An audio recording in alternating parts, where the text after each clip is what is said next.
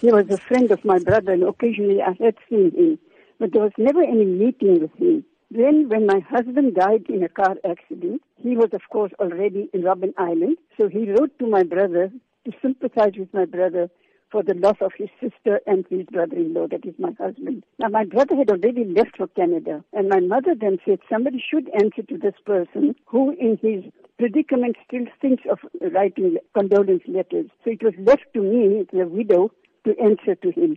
And when I answered, I just wrote at the bottom, "Is there anything we can do for you?" Then after a month or so, a letter came from him, the first one to that, thanking me. And when he replied back, then of course, it just started the correspondence. Yeah. Tell me about that correspondence, that back and forth for over 10 years with this man that was in the struggles, that was in jail at that time, that was branded by many as even a terrorist. How did that friendship develop? Right from the beginning, I knew that prisoners' letters are heavily censored.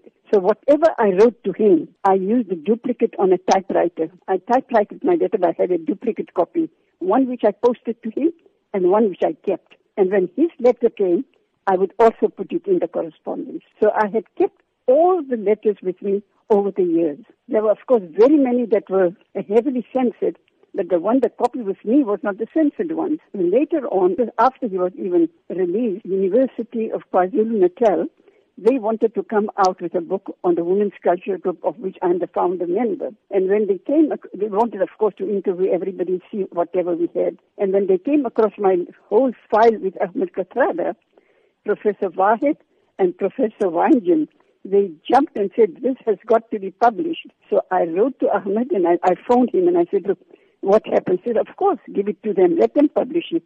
So we gave it to them and they had it published. So tell me about the first time then that you got to meet Mr. Kathrada in person after having corresponded for 10 years with letters. There was a wedding in Cape Town when he was 7 or 8 years in jail, and I attended the wedding. And from the wedding, the friends in Cape Town had already arranged for me to meet him during that week. So I and my son went to meet him in Robben Island. And when I saw him coming up, I looked at him, all along. I had thought it was a young student, but I don't know how in my mind. I just thought of him as a young student that I knew. And here was this big man coming towards me.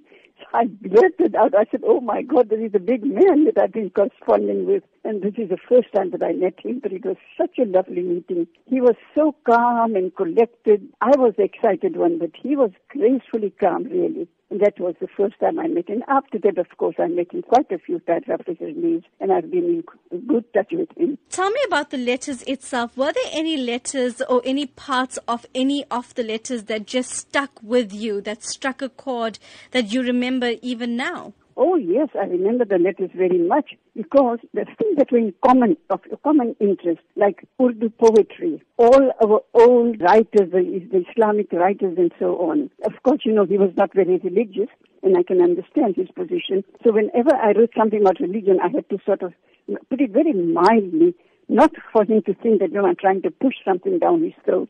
So all that, and he would reply very gracefully.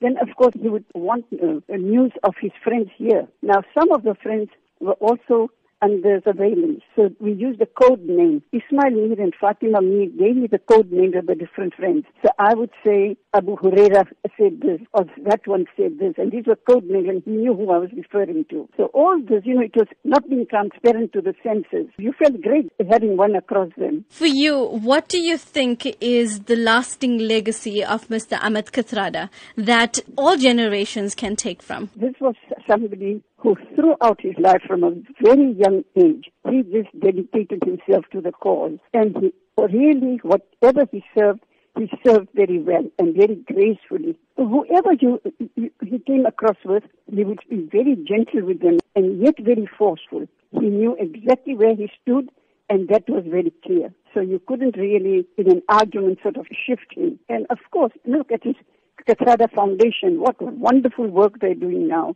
He is still very much needed.